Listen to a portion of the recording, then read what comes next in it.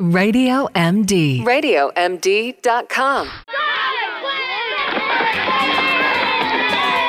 Hear it from the doctor with expert guests from the American Academy of Pediatrics. It's Healthy Children.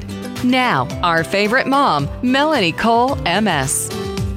Welcome to Healthy Children. I'm Melanie Cole, and today we're talking about healthy eating, involving our kids in meal preparation and encouraging them to try this wide variety of foods. We're speaking with Dr. Anisha Abraham. She's board-certified pediatrician and adolescent health specialist with 25 years of global experience. Dr. Abraham, welcome back to the show. So let's talk about kids and healthy eating. What have you been seeing? And let's, look at the last couple of years with this pandemic. In these unprecedented times, we've seen anxiety and stress-related disorders really shooting up among our youth. Tell us what you've been seeing. Thank you for having me back on the show. It's wonderful to be here. We are certainly seeing a lot of young people coming in, as you mentioned, with anxiety and depression, and also disordered eating and eating-related issues. So I think that this is a very important time for parents and families to certainly be aware of how to nurture positivity around food and the eating experience, and for kids also to support in listening to their own bodies in terms of what makes them feel good. I agree with you. And when should we start feeding our kids or trying to feed our kids healthy foods? I myself made a lot of the baby food, and I started first food baby at, like 4 months or whatever. I used avocado because of the DHAs and it's good for you and all of that stuff. And so what age can we really start feeding them these healthy choices? I think it's never too early to start to introduce kids, babies to healthy foods, and certainly also as parents and as adults to model those healthy foods as well. Well, that's a great point that you bring up, because a lot of picky eaters in particular, you see that their parents also are picky eaters, or, oh no, they won't eat that, so there's a lot of that going around. I'd like you to just start right off the bat with some strategies to help get our kids to eat healthy, whether they're picky eaters or we're introducing them to new foods. What do you think are some of the more important strategies we can look to? Well, I have 8 tips that I think might be helpful for parents and families as they're thinking about encouraging kids to try a variety of foods and certainly to make sure that they're nutritional. And I would start with the fact that during the pandemic, we were seeing a lot of young people that have lost the routine and structure in their life. So certainly making sure that you bring family meals back. That's an important time for parents and adults to connect with their kids and make sure that they're doing well, and to make those family meals fun, to certainly, again, think about how to encourage parents to make sure that they are talking to their kids, that they are interacting when it comes to food, putting down their devices, being mindful when they're eating. So my first tip would be, let's come back to having family meals. The second tip that I would have is working on some type of menu plans. And this is, again, encouraging your kids to be involved with that. This assumes, of course, that your kids can be part of that decision. So certainly for your school age on up child. And there's a lot of ways that I think we can do that. You can certainly get cookbooks that are aimed at young kids. You can think about themed nights in our own home. We have, for example, Taco Tuesday. We sometimes try to do an international night where my kids pick the night or pick a country that they would like to feature, and we make cuisine from that. So again, thinking about menu planning with your kids, thinking about the days of the week and what kind of foods that they may like to see on the menu, I think are an important way to get kids to be involved. My third point would be try to go shopping with your kids and get them involved and looking at foods, knowing where foods are coming from, but certainly looking at the variety of foods that are out there, getting them to look at the different types of vegetables, pointing out things that might be a little bit different, trying to get them to try some things that might be unique. So certainly trying to do some food shopping with your kids and getting them involved, I think is my next recommendation. The other piece that I think that many families are probably doing more during the pandemic, I can certainly say I am in my own family, and a number of my patients also say this as well, is getting your kids to help you to cook. And kids of any age can help out. If you have, for example, a kindergartner, you could get them to maybe just tear up lettuce to put in a salad or put bread in a bread basket. But certainly you have a child that's 9 or 10, they can help you to measure out ingredients or stir sauces, or think about cooking a little bit more. In our own family, we've started to use things like HelloFresh, which come with lots of ingredients and things that are kind of prepackaged. And it's been a great way for my own teenage boys to really be involved in that food process and to create meals as well. So certainly thinking about getting your kids to be part of helping you with cooking. My next tip is thinking about trying for a rainbow of colors and also looking to the My Plate concept. If you aren't familiar with that, there's myplate.gov, which is a wonderful website. It's through the U.S. Department of Nutrition. And essentially, the recommendation currently is that we try to have a plate where at least half of the plate is covered with fruits and vegetables, at least a quarter is grains, and at least half of those grains are whole grains. And then we also have a quarter of the plate that's filled with some type of protein. And also to have a serving of dairy if possible. Now, I know for many parents that seems like a lot to ask for to get kids to be able to eat that much, but I think there's ways that we can be creative in terms of sometimes sneaking vegetables into sauces, sneaking fruits into things like smoothies, and certainly trying to, again, have that variety of colors on one's plate, but also trying not to focus too much on the amount of food that's eaten, but certainly trying to get that variety out there. And I always tell parents as a pediatrician that really our goal is not to, of course, really push these foods, but certainly to encourage kids to continue to be exposed to them. And sometimes the average child needs to be exposed to the same food 5 or even up to 10 times before they'll even try to decide to take it. So just that exposure and trying different foods can be really important. My final tips are to try not to forbid certain foods. And I think that many times parents want to avoid certain sweetened foods or sugary foods, but I think trying to avoid forbidding certain foods, but certainly maybe making that part of the meal, that there is a certain dessert or something like that can be really helpful. So again, trying not to get into a game of using bribery as a way to get them to eat, but certainly encouraging them to, again, have that wide variety. And my final point is that remember that our kids are watching and listening. And so being really thoughtful about not commenting on how much our kids are actually eating. I think our job as parents is to really provide food. It's our child's job to decide which foods that they can eat. We certainly want to make sure that we are nurturing positivity, being very thoughtful about not mentioning things like dieting, our own concerns about our weight, of course, not mentioning our child's weight as well. I'm seeing a lot of young people, as I mentioned, that are coming in with things like disordered eating or restrictive eating and are incredibly picky eaters. And so being very attuned to those issues, certainly coming to your pediatrician or to your health provider if you have concerns, I think is really important. But also just modeling a positive approach is very helpful at home. Wow, what a comprehensive, great list. Listeners, you can push rewind and listen to that list again because that was really great information. And as an exercise physiologist, Dr. Abraham, that's exactly the information that I would have given as well, and the same advice. Now, when I was growing up and my mom was a dieter, she lost 120 pounds, and there were 6 kids to feed.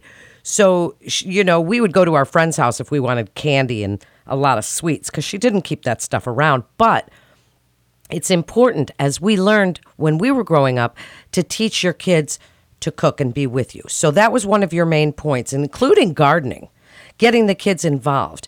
How do you want us? I mean, I'm lucky, and it sounds like you are too, in that you're working with your kids that way. Both my kids, 18 and 22, love to cook now because I got them involved early. If you have kids that are not as keen on that, maybe they're in their tweens or teens, getting them involved, how do you do that? I think you need to come back to what they enjoy and connecting at where they are. So they may not want to be part of the daily meal plan, but like I said, if there is still a family meal time, asking what they would like to do. Is there a certain food or a certain item that you'd like to be involved with? Is there a certain night of the week that you want to plan out for us? Is there a certain, event that we can maybe plan a meal around?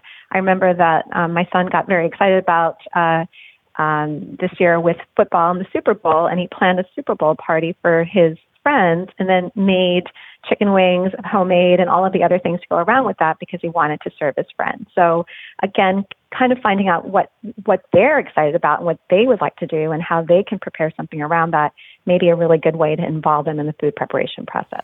I found competitions work well as well.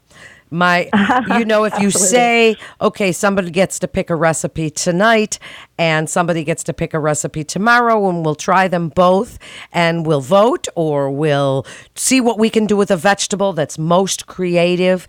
Things like that, who can get the most steps in a day. Those kinds of things tend to work with kids because they want to beat out their sibling, for sure, in that sort of thing. So what if a family is vegetarian? How can they provide enough nutrients to get their child, to really grow healthy and make those good choices if there are some things that they just don't eat? That's a wonderful question, and I certainly have quite a few families and patients that are vegetarian. I'm from India by background, and certainly come from a country where, again, there are quite a few people that are vegetarian. I think the most important thing is making sure that you're getting that balance of protein and B vitamins and iron that you may not necessarily be getting if you're not eating meat, and certainly being really thoughtful about introducing things like lentils and beans, tofu and other products into your diet.